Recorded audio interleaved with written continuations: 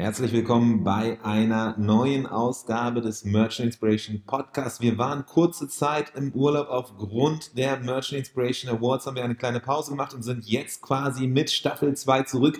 Es erwarten uns einige super spannende Folgen. Nicht, dass die anderen Folgen nicht auch spannend waren, aber ich glaube, man kann sich nicht zu weit aus dem Fenster lehnen, wenn man sagt auf jeden Fall, dass diese Episoden, die jetzt bevorstehen in den nächsten Wochen auf jeden Fall es in sich haben und ich freue mich, wen wir alles hier zu Gast begrüßen dürfen. Und in dem Sinne fange ich gleich mal an. Es ist jetzt endlich wieder soweit. Heute zu Gast C'est normal.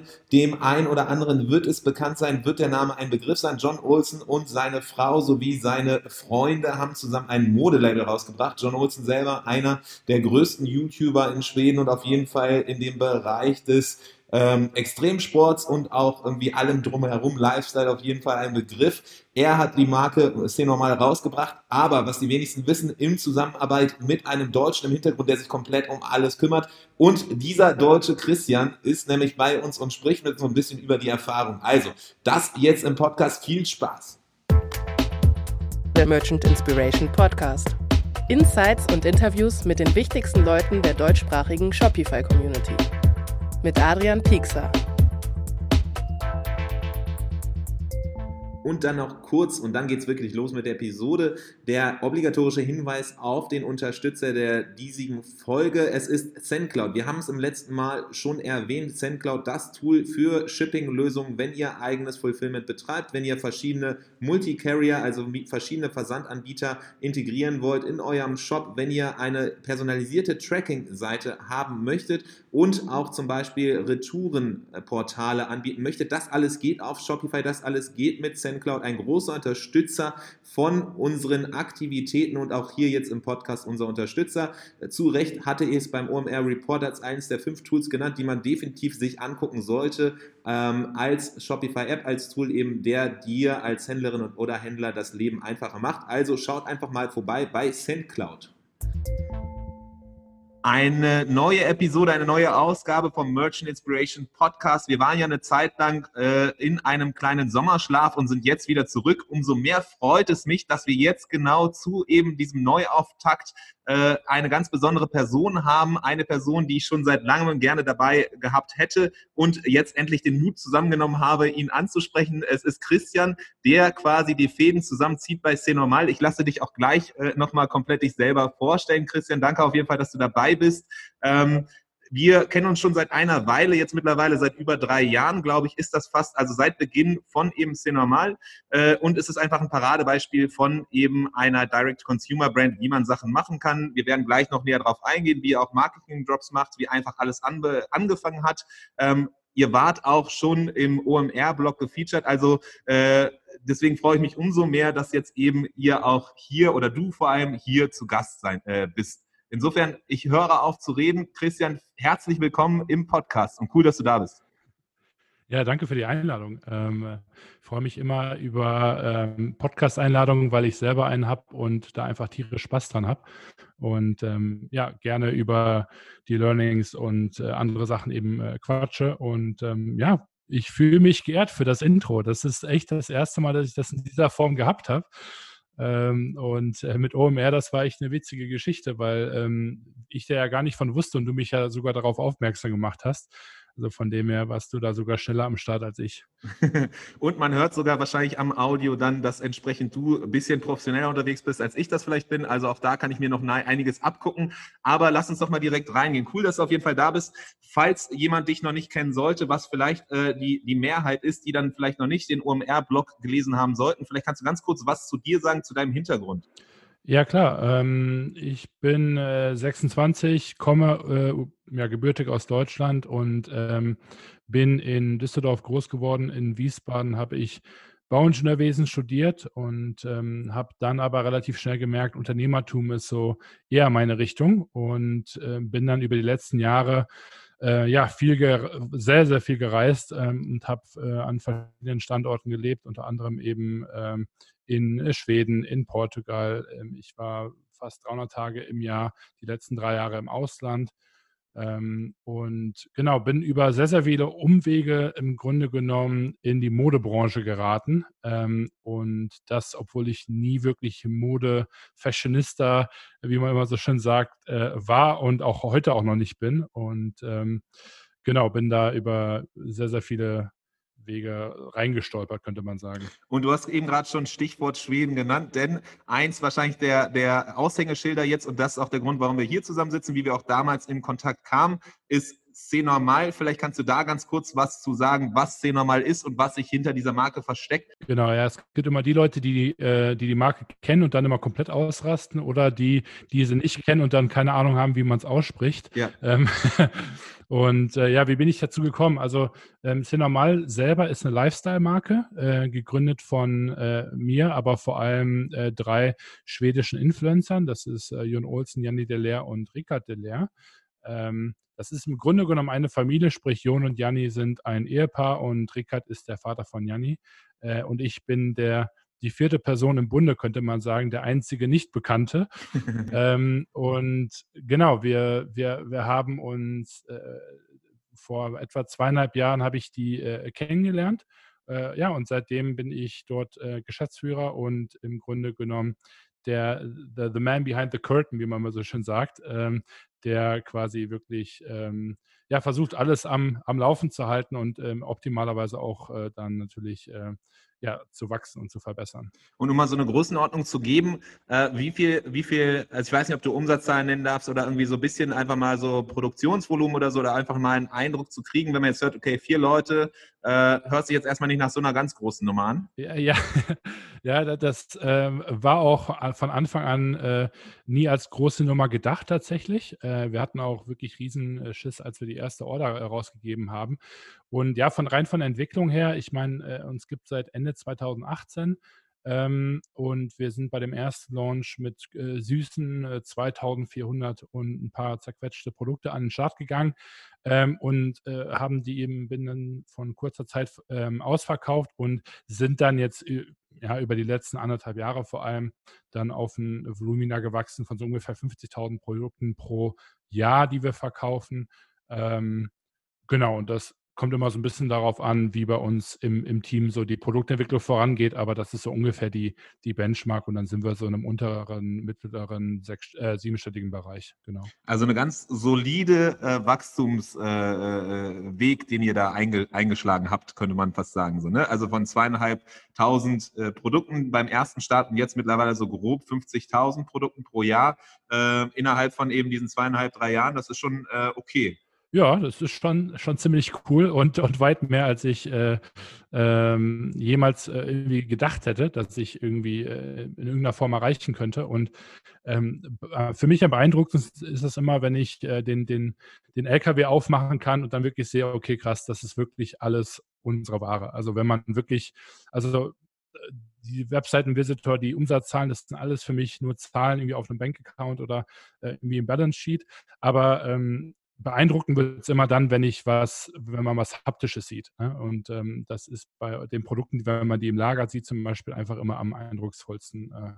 Ja, es macht schon Spaß. Ja, cool. Und eine Sache, die du eben ganz nebenbei so erwähnt hast, so wart relativ schnell ausverkauft. Das ist auch eine ganz nette Beschreibung für das, was ihr eben da hingelegt habt, denn relativ schnell ist ja sehr, sehr Auslegungssache und Frage der Perspektive. Es gibt manche Leute, die sagen so relativ schnell ausverkauft nach so einem halben Jahr oder vielleicht ein paar Monaten. Bei euch war das eher eine andere Skalenordnung. Ne? Ja, also wir können uns auf 4 Minuten einigen. Also, so, da muss ich kurz schlucken, aber obwohl ich eigentlich wusste, was da jetzt kommt, aber es ist immer noch so abstrus, das dann zu hören oder sehr, sehr beeindruckend. 4 Minuten bei dem ersten Drop und ich glaube auch später dann, ich meine, es waren jetzt 2.500 Produkte. Bei den späteren, größeren Produktranges, da war es ja immer noch nach wie vor so, dass ihr arbeitet dann nach wie vor mit Drops. Das heißt, die meiste Zeit des Jahres ist euer Shop geschlossen und dann kommen Drops und ihr verkauft dann auch relativ zügig immer wieder. Bei wie vielen Minuten seid ihr jetzt? Maximal 8. Also, es ist immer noch geht wirklich relativ schnell. Ich meine, man muss dazu sagen, es gibt dann natürlich immer noch irgendwie 1 oder 2 Größen, wo dann irgendwie 1 oder 2 Artikel übrig sind. Aber wenn wir jetzt mal von 'ner Sell-Through-Rate sprechen von, 95%, dann ja, dann sind wir in dem Bereich auf jeden Fall. Okay, also das heißt so Produktrange von 2,5 zu 50.000 Produkten und Verkaufsrate von eben so 4 Minuten zu eben 8 Minuten gesteigert. Also solide. Genau. Wobei man dazu sagen muss, die 50.000 machen wir natürlich nicht bei einem Launch, die machen wir dann bei mehreren Launches, ne? Also, ganz so heftig ist es dann auch nicht. Wir gehen auch gleich nochmal dann tiefer rein in Marketing Drops. Das ist ja natürlich so, Drops ist die Sache, die auch viele Direct-to-Consumer-Brands halt nutzen, vor allem am Anfang. Aber ganz kurz nochmal, eben, du hast es nebenbei erwähnt, es sind in dem Team, in dem Vierergespann 3 Leute, die relativ bekannt sind. Wer ist wahrscheinlich, oder der bekannteste ist wahrscheinlich John Olsen oder Jon, wie du ihn nennst. Was macht ihn aus? Was für eine Reichweite hat er oder wie ist er bekannt geworden? Genau, also Jon ist ehemaliger professioneller Skifahrer im Freestyle-Bereich und wahrscheinlich einer von Schwedens bekanntesten Freestyle-Fahrern, hat die ganze Szene sehr geprägt und ist dadurch, sage ich mal, bekannt geworden und hat sich dann aber nach der Karriere eben entschieden, brauchte da irgendwie was Neues und hat sich eben dazu entschieden, einen YouTube-Vlog zu machen, den er dann wirklich tagtäglich hochgeladen hat. Sprich, ich glaube, über 2 Jahre lang hat er wirklich jeden einzelnen Tag ein mindestens 10 Minuten langes YouTube-Video eben produziert und hochgeladen. Und ich glaube, das hat ihn nochmal auf wirklich international vor allem auf eine ganz andere Ebene gebracht, weil mittlerweile kennen eben viele Jon Olsen als Skifahrer, auch immer noch. Und die anderen kennen ihn für die bekloppten Autos, für irgendwelche Wahnsinnsprojekte oder halt eben für ein YouTube-Vlog-Format, was seinesgleichen gesucht hat zu der Zeit, wo er wirklich einfach mit der Qualität und der Produktion von den Videos einfach weit vorne lag. Genau. Und seine Frau Janni, die ist Modebloggerin und war lange Zeit auch im Modelbereich tätig.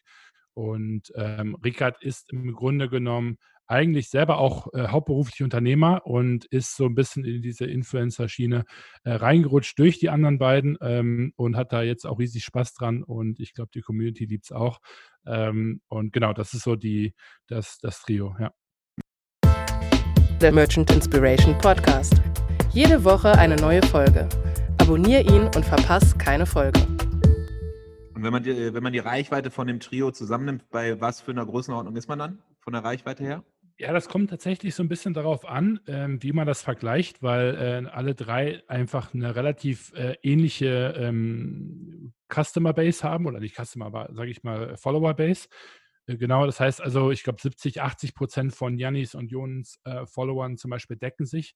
Das heißt, ich würde sagen, wenn man das jetzt einfach stumpf aufaddieren würde, dann wäre man so, ich glaube, bei 2,5 Millionen alle 3. Aber ich glaube, man liegt da realistisch irgendwie eher in dem Bereich 1,5 Millionen Follower. Ja. Okay, also das heißt, da sieht man dann halt auch die Reichweite, die ist schon solide auch da und erklärt dann so ein bisschen natürlich, warum diese Drops bei euch extrem gut funktionieren, aber selbst bei so einer Reichweite, es gibt auch andere Leute, die so eine Reichweite haben und nicht annähernd so viel Erfolg wie ihr. Das führt dann zur nächsten Frage. Wie kamst du dazu, auf eben die Leute zu treffen? Wie kam es dazu, dass du am Ende jetzt den 3 hilfst, Kleidung zu verkaufen? Ja, es ist eine ellenlange Story natürlich. Es war bei Weitem kein Erfolg über Nacht, von keinem von uns, glaube ich. Aber ich versuche es mal einigermaßen kurz zu fassen. Ich habe selber einfach versucht, mein eigenes Modelabel aufzubauen und bin daran wirklich kläglich gescheitert. Habe aber einfach gemerkt, dass ich unheimlich viel Spaß am Produktions- und Supply Chain-Bereich hatte, also auch Distribution, wie baue ich einen Online-Store auf. Also wirklich an allem drumherum und mir war eigentlich schon immer relativ egal, was ich mache. Und ich habe mir dann eben überlegt, okay, wie kriege ich denn jetzt jemanden, der auch meine Ware verkaufen kann und wie kriege ich jemanden, der mir vielleicht auch ein bisschen beim Design helfen kann. Und dadurch, dass ich selber Fan von Jon und Janni bin, schon seit mehreren Jahren, habe ich irgendwann mal ein Video von Janni gesehen, das war ein Q&A, wo sie eben gesagt hatte, ihr größter Traum wäre es, in den nächsten 10, 20 Jahren ihr eigenes Modelabel zu machen, also quasi weg von der Plakatwand und hin zu, ich schaffe selber meine eigene Produktlinie. Und das war wirklich ein Video, wo ich gedacht habe, okay, gut, krass, das ist genau das, was ich gebrauchen könnte. Also jemand, der designen möchte und jemand, der eine wahnsinnige Reichweite hat.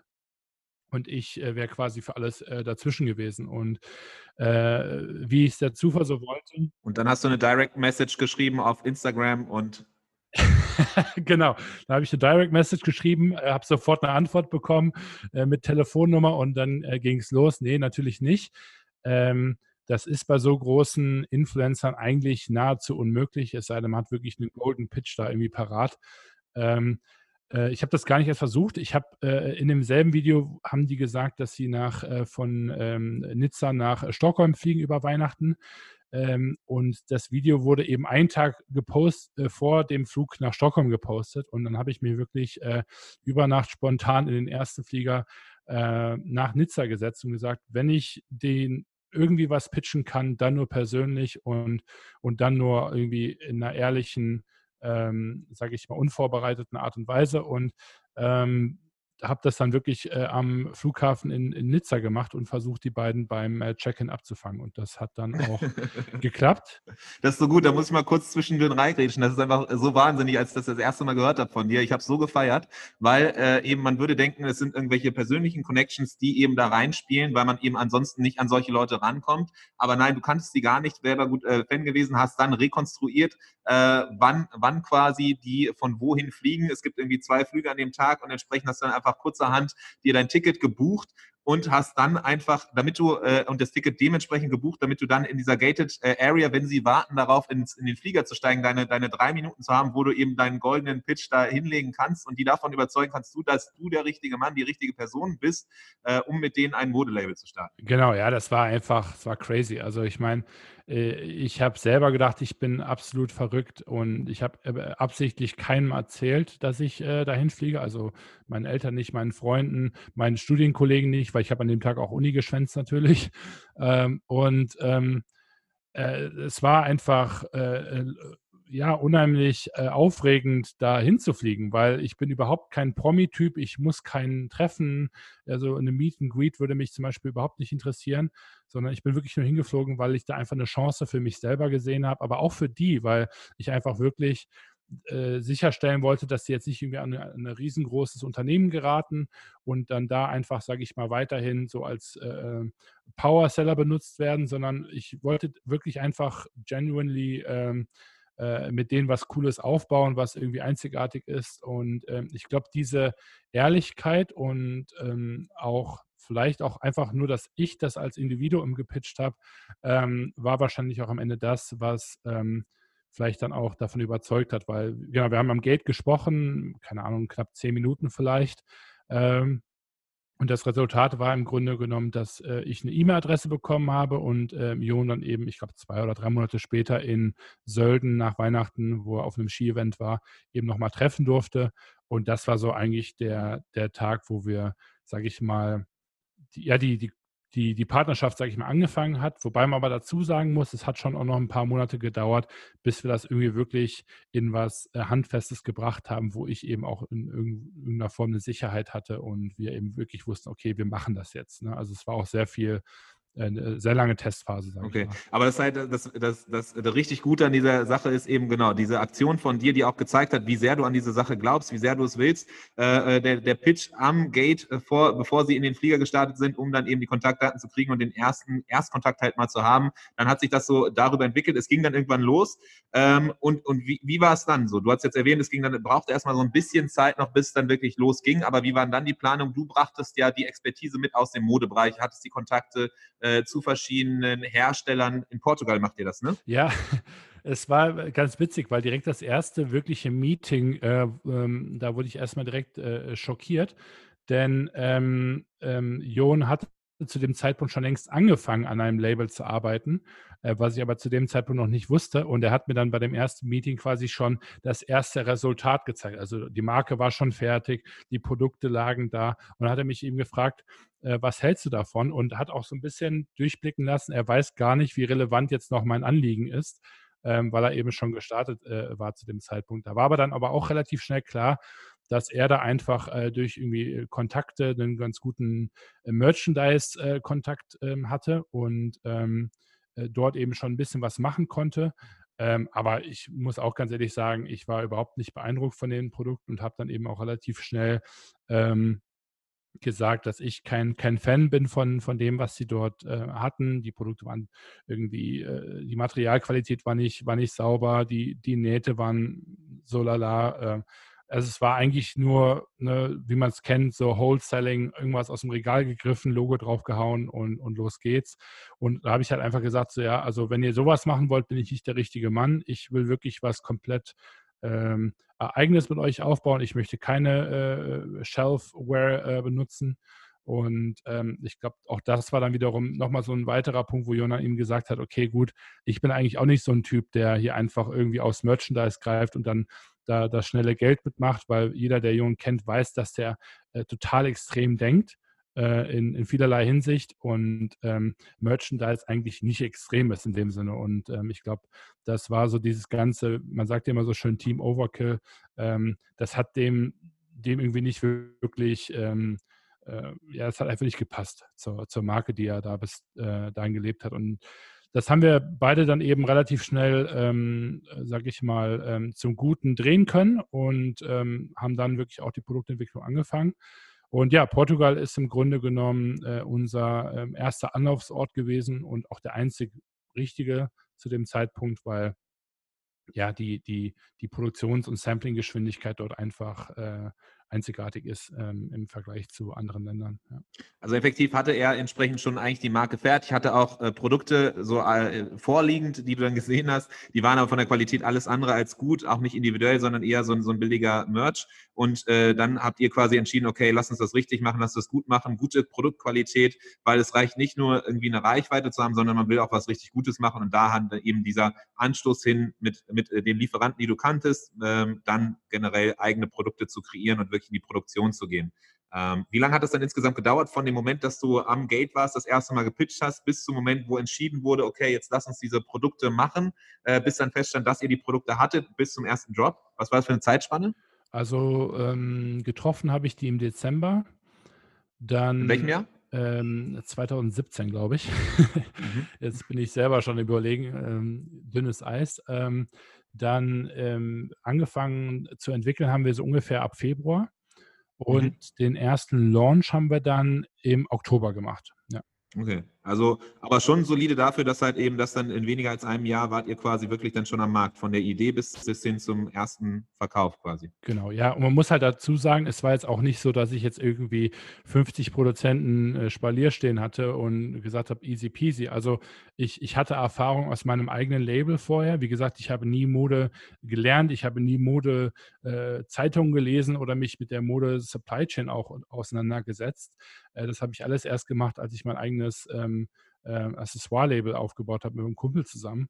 Ja. Und selbst dann hatten wir nur wenig Kontakte. Also es war wirklich, ähm, also ich war schon wirklich am Schwimmen am Anfang, muss ich schon auch ganz ehrlich sagen. Und war sehr, sehr viel in Portugal, um dann halt eben wirklich zu gucken, dass das, was ich versprochen habe, dass ich das dann eben auch einhalten kann.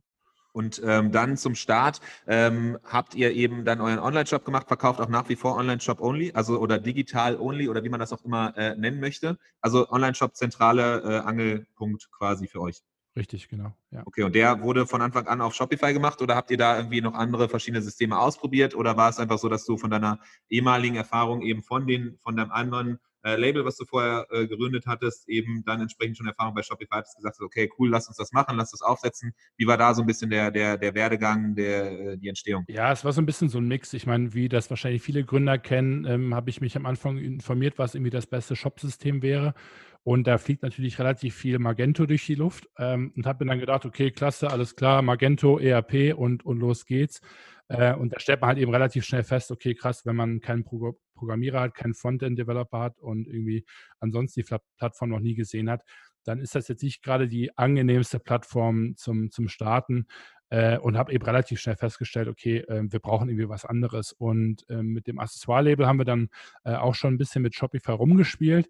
Was für mich aber der ausschlaggebende Punkt war, am Anfang wirklich Shopify zu benutzen, war klar zum einen, dass ich das eben alleine handeln kann, weil wir eben nicht wollten, dass wir jetzt erstmal 3 Leute brauchen.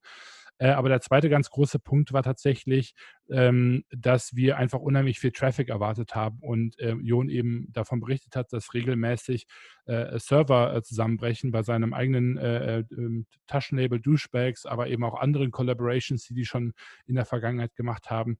Und wir haben sogar am Anfang fast Geld darauf gewettet, ob Shopify zusammenbricht oder nicht, weil mir eben keiner im Team geglaubt hat, dass es eben nicht zusammenbrechen würde, weil die nicht wussten, dass eben schon auch andere Größen in dem Bereich schon längst erfolgreich mit Shopify eben arbeiten. Und ich glaube, das war echt sehr, sehr gut, dass wir das gemacht haben, weil wir haben so ungefähr einen Launch-Peak von so zwischen 150 und 200.000 Besuchern am Launch-Abend und das dann halt aber eben in einer Abrufrate von ein paar Minuten. Ja. Ja, und dementsprechend, wenn man dann irgendwie, weiß ich nicht, fast 15.000 Leute im Add-to-Cart-Bereich hat, das will man nicht machen mit seinem kleinen Hausserver. Das muss man schon irgendwie mit was Skalierbarem machen. Ja. Das ist besser als so einige Fernsehsendungen auf jeden Fall. Ne? Also wir betreuen ja auch einige von Höhle der Löwen, die dann auch genau deswegen auch zum Beispiel auf Shopify setzen, wegen eben diesen großen Traffic-Peaks, die es gibt. Aber so diese 200.000 innerhalb von wenigen Minuten, das ist ja auf jeden Fall schon Wahnsinn so. Und du hast erwähnt, nach 4 Minuten war es dann eben auch vorbei. Ja, genau. Und nicht nur das, wir haben ja sogar gnadenlos überverkauft durch einen technischen Fehler. Das hat mich dann auch bestimmt noch mal eine Woche beschäftigt, ja. Ja, das ist krass. Also das heißt 4 Minuten und das Witzige ist auch in der ganzen Geschichte, wenn ich öfters dann Leuten oder sage so c'est normal oder irgendwie denen mal den Shop empfehle, dann sehen die halt nichts anderes als so eine Passwort-Page. Ja. Also Ja. insofern, und das ist so ein bisschen das, da würde ich ganz gerne mal reingehen, du hast erwähnt, ihr arbeitet viel, oder wir hatten es anfangs angesprochen mit Drops. Ihr habt ein neues Produkt, das wird rausgebracht, dann öffnet sich der Shop, dann gibt es halt eben so lange, wie das Produkt auf dem Markt ist, wie lange es noch nicht ausverkauft ist, kann man kaufen und dann macht irgendwann der Shop wieder zu. War das eine Sache, die ihr euch abgeguckt habt von irgendwo anders, weil es ja eben sehr, sehr viele andere machen? War es eher Zufall bedingt? Ja, also ich würde mich sehr gerne damit rühmen wollen, dass es Absicht war, kann aber definitiv sagen, dass das keine Absicht war. Also überhaupt nicht. Wir haben ganz im Gegenteil die Hosen total voll gehabt, als wir 200.000 Produkte bestellt haben und gedacht haben, okay, gut, wenn wir das jetzt nicht verkaufen, dann haben wir echt ein Problem.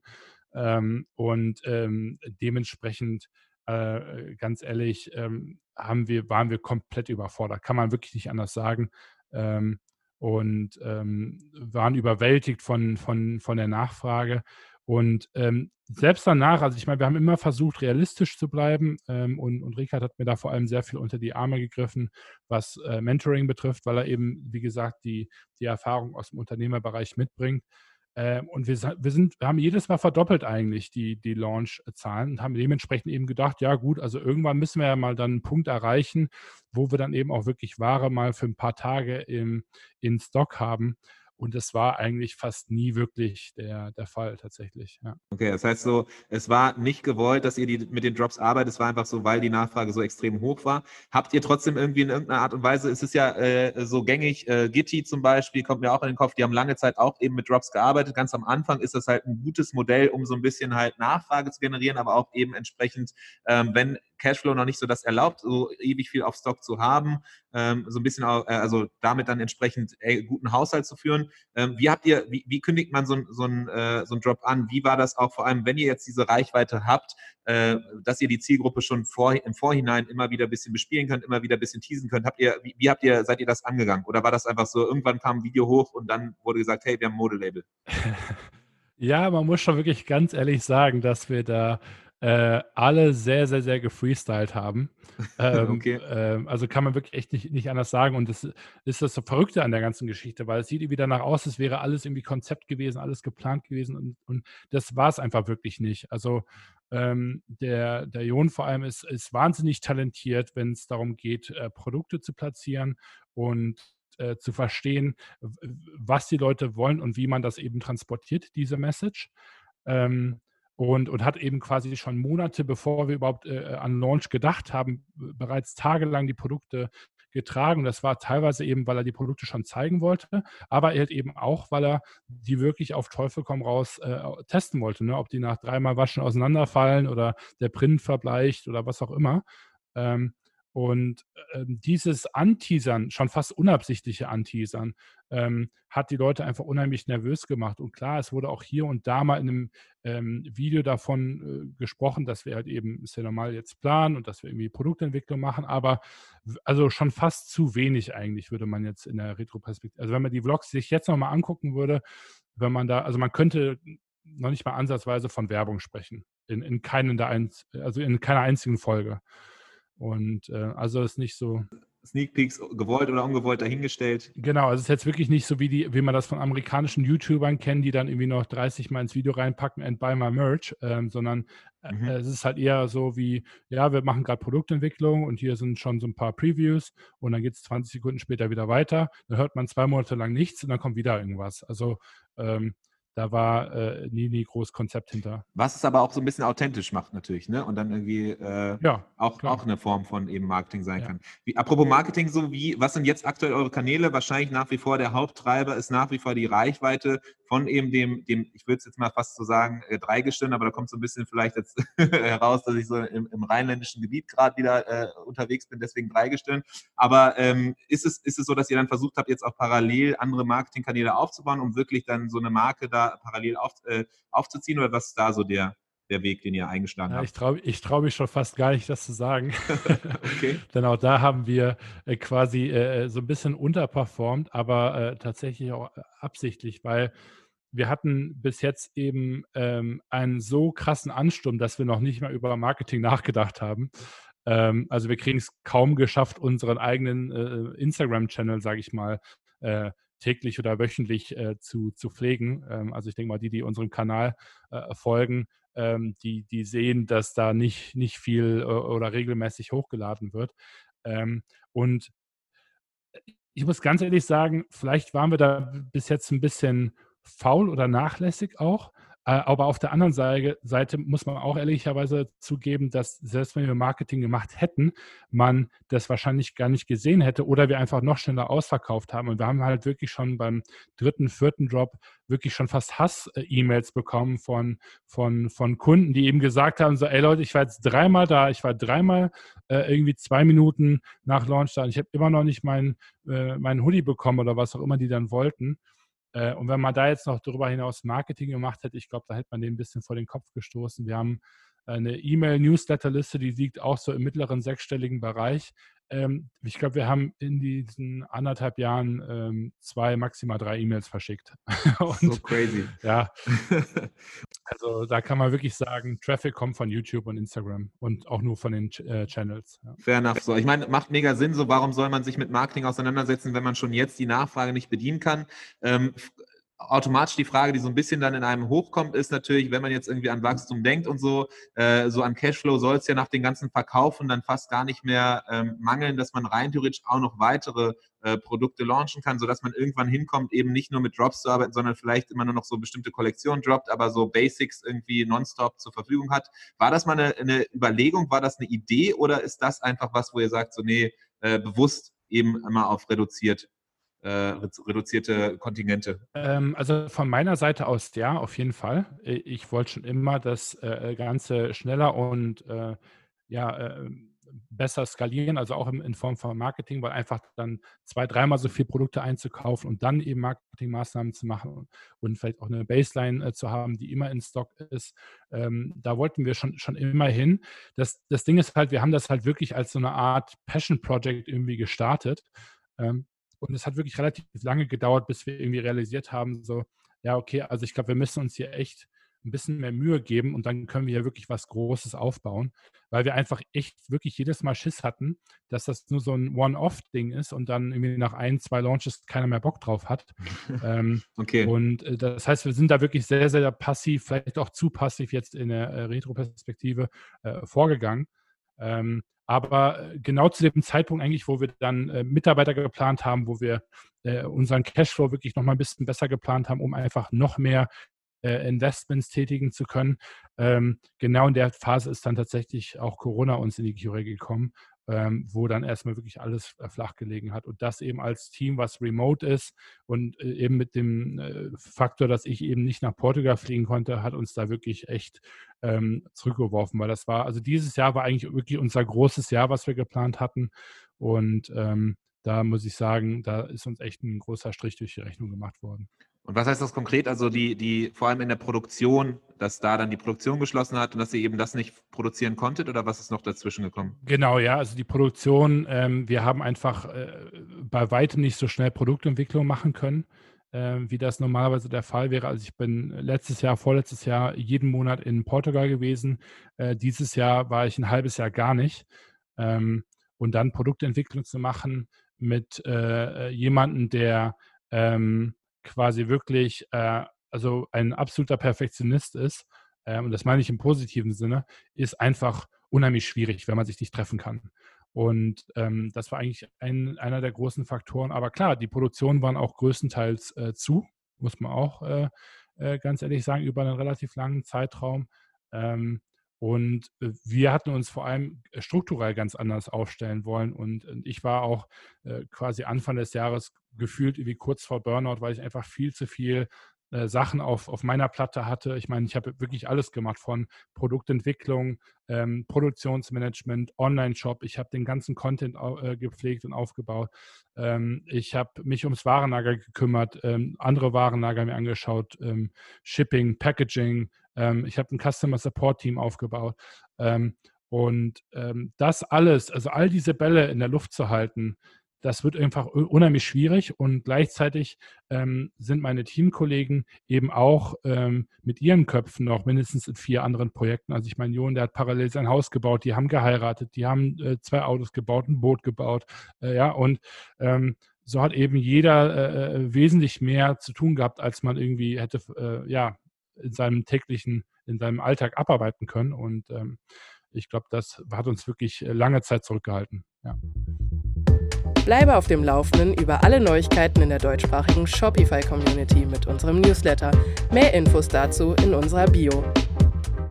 Also das heißt, so hier eine Herausforderung einfach auch mit dem Team, eben wenn viele verschiedene Leute dazu sind. Corona war eine Herausforderung. Dann die kontinuierliche Einschätzung eben, wie viele Produkte bringt man überhaupt raus und wie kann man die Nachfrage bedienen. Alles das Herausforderungen. Was sind so, wenn jetzt jemand anders starten würde oder wenn du dir selber nochmal rückblickend Tipps geben würdest, was man anders machen kann? Was sind so Learnings, Do's und Don'ts, vor allem jetzt hinsichtlich eben Online-Shops, so die du auf jeden Fall rausgezogen hast, wenn du irgendwann nochmal eine andere Brand startest, die du sagst, okay, das ist auf jeden Fall was sofort machen würde oder auf jeden Fall nicht? Ja, also ich glaube, ganz, ganz wichtig, vor allem wenn man in einem Team arbeitet, also man muss halt dazu sagen, ich habe halt irgendwie eine Nischenerfahrung. Ne? Da können wahrscheinlich jetzt relativ viele sich mit identifizieren. Aber ich glaube, was ganz, ganz wichtig ist, ist so dieses Thema Kommunikation, Expectation Setting. Weil unsere größten Fuck-ups jetzt so gerade im Online-Store-Bereich war einfach wirklich, weil wir zu viel rumgespielt haben im Live-System, einfach nur, weil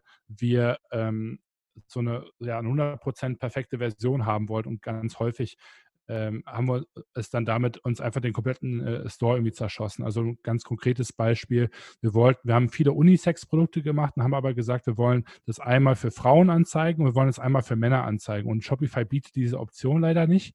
Das ist wirklich eine der ganz, ganz wenigen Limitierungen, die Shopify hat. Vielleicht gibt es mittlerweile dazu sogar eine App, vielleicht weißt du da mehr zu. Und ich weiß, wir haben das auch mal thematisiert, weil ihr habt uns ja da tatkräftig unterstützt. Einfach solche Sachen, oder sagen, wir wollen das Produkt als ausverkauft anzeigen, weil nur noch ein Produkt in der Größe XXL übrig ist zum Beispiel, einfach um eine schönere Präsentation zu haben. Ja, und da haben wir dann einfach unsere Stockzahlen manipuliert. Ne? Und das ist halt einfach, du kennst das selber, wenn man das macht und dann eben nachher nicht weiß, wie es zurückgeht, dann überverkauft man Artikel, man hat irgendwie nicht eine vernünftige Zählung, da kann man dann alle 2 Wochen Inventur machen. Und da gab es also ganz, ganz viel in dem Bereich. Und was ich damit sagen möchte, ist einfach ein Stück weit, dass man klar rumexperimentieren sollte, aber eben vielleicht auch so ein bisschen schaut, okay, muss das jetzt wirklich sein? Was ist jetzt der große Benefit von der Aktion und könnte man damit vielleicht warten und das vielleicht in einem Environment eben testen, wo man eben vielleicht nicht gerade 100.000 Menschen auf der Webseite Und hat. so ein bisschen das, was ich mitnehme, auch nicht zu kompliziert denken, weil ganz oft halt eben, wenn man zu kompliziert denkt und zu perfekt und irgendwie alle verschiedenen Edge Cases abdecken will, am Ende vielleicht so bestimmte Edge Cases abdeckt, aber dann das große Ganze auf einmal dann komplett vergeigt. So. Oder was heißt vergeigt, aber so, dass das dann drunter leidet. Also sowas sehen wir auch relativ häufig, eben wenn man zu ambitioniert, zu perfektionistisch ist und dann aber trotzdem nicht so die nötige Ruhe oder irgendwie das mitbringt, dass dann entsprechend da gewisse Schwierigkeiten auftreten. Genau, ja. Und sich dann vor allem immer die Sachen aufschreiben, die beim letzten Launch nicht gut waren. Also was ganz, ganz wichtig ist, und das kriegen wir auch von meinen Investoren bei anderen Beteiligungen jedes Mal vorgebeten, ist wirklich Learnings aufschreiben, analysieren im Team und dann wirklich bei dem nächsten Mal, wo man eben die Gelegenheit hat, eben auch aktiv anwenden. Und viele sagen es und viele wenige machen es und ich bin da leider auch genauso schuldig. Aber das ist wirklich echt ein Riesending, kann ich nicht anders sagen.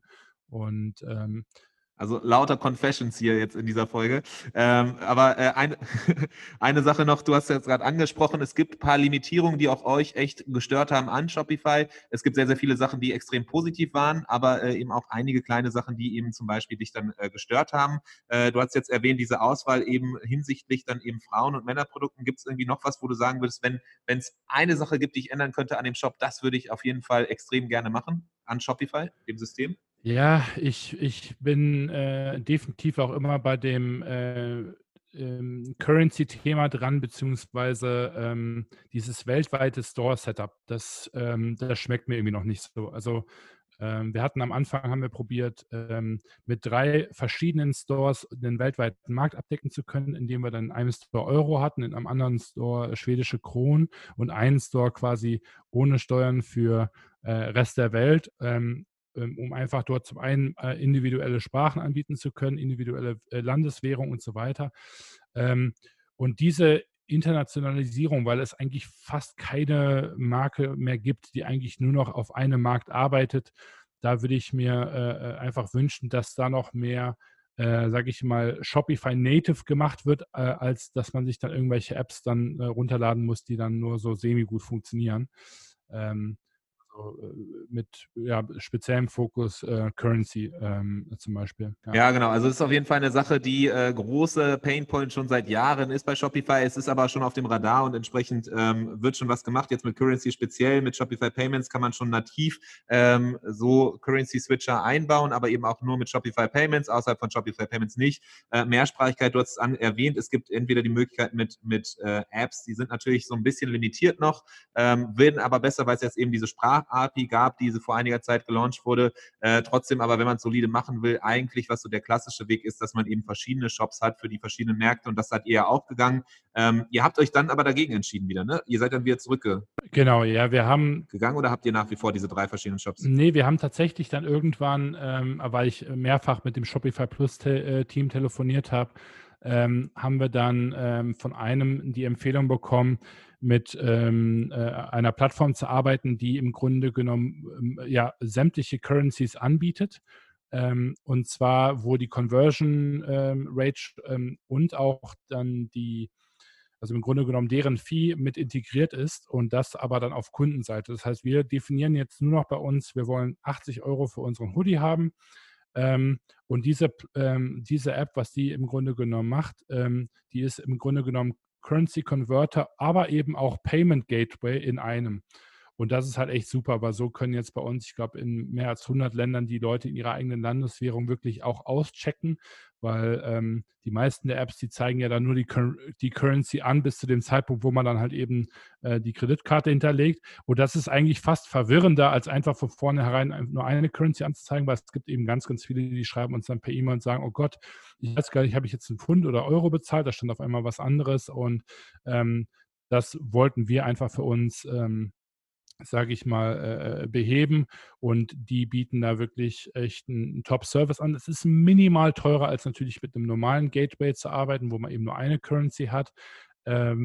Aber ich glaube, sowohl für den Kunden als auch für uns eine weitaus skalierbare Lösung, und eben, weil man dann eben auch einen Store hat, hat man nicht das Problem mit Inventory Syncing, der Content und so weiter und so fort. Also dementsprechend generell bin ich immer dafür, so wenig wie möglich zu haben an Apps, aber eben auch an Stores, einfach um das kompakt zu halten. Ja, sehr, sehr cool. Also, wir sind jetzt sehr, sehr tief da reingegangen, haben angefangen mit der Entwicklung, wie es überhaupt dazu kam, dass du mit Jon Olsen und den anderen entsprechend eine Marke aufgebaut hast, wie es dazu kam, was die anfänglichen Schwierigkeiten waren, Herausforderungen und wie das alles dann sich entwickelt hat, wie man Marketing-Drops oder Drops macht, auch wenn es in eurem Fall halt eben entsprechend vielleicht eher zufällig war oder dem geschuldet, dass ihr einfach der Nachfrage nicht nachkommen konntet. Und jetzt am Ende nochmal so ein kleiner Deep Dive in eben verschiedenste technische Sachen und vielleicht auch Herausforderungen, Schwierigkeiten hinsichtlich Shopify. Sehr, sehr viel Cooles dabei hier heute. Ist mega spannend. Jedes Mal wieder, wenn ich mit dir spreche, finde ich es Wahnsinn. Christian, danke, dass du dabei warst. Gibt es irgendwie noch ein paar Sachen, wo du sagst, okay, das Thema haben wir jetzt noch nicht angesprochen, noch so die quasi letzten Worte, bevor wir hier auseinandergehen? Denn es ist ja schon so ein bisschen länger als gedacht. Ich hatte dir 30 Minuten angekündigt.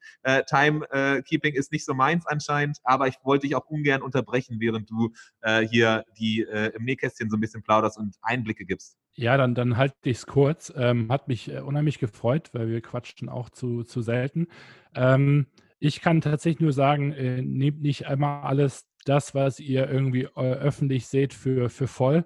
Da ist häufig sehr, sehr viel mehr Freestyle und Testing und auch wirklich einfach mutig sein und auch Fehler tatsächlich, als man eben meinen mag. Und ich hoffe, dass ich da so ein bisschen Einblick geben konnte in einen wahrscheinlich sonst relativ perfekt oder gut aussehenden Start der Marke. Und ja, würde mich freuen, wenn ihr da transparente Einblicke in auch andere Unternehmen erhaltet. Cool. Definitiv. Wahnsinn, dass du da warst. Ich freue mich. Definitiv sollten wir öfter wieder miteinander reden. Da stimme ich komplett zu. Danke auf jeden Fall, dass du hier dir die Zeit genommen hast, eben in so einer stressigen Zeit, wo auch natürlich viel los ist. Trotzdem, dass du dir hier die Zeit genommen hast, mit uns darüber zu reden und auch offen und ehrlich Einblicke zu geben. Ich glaube, das ist sehr, sehr cool und machen die wenigsten. Insofern Riesendank an dich. Und jetzt einen guten Start noch weiterhin in den Tag. Mach's gut, Christian. Danke dir. Liebe Grüße. Ciao. Das war der Merchant Inspiration Podcast in dieser Woche. Wenn du es noch nicht getan hast, abonniere uns. Bis zum nächsten Mal.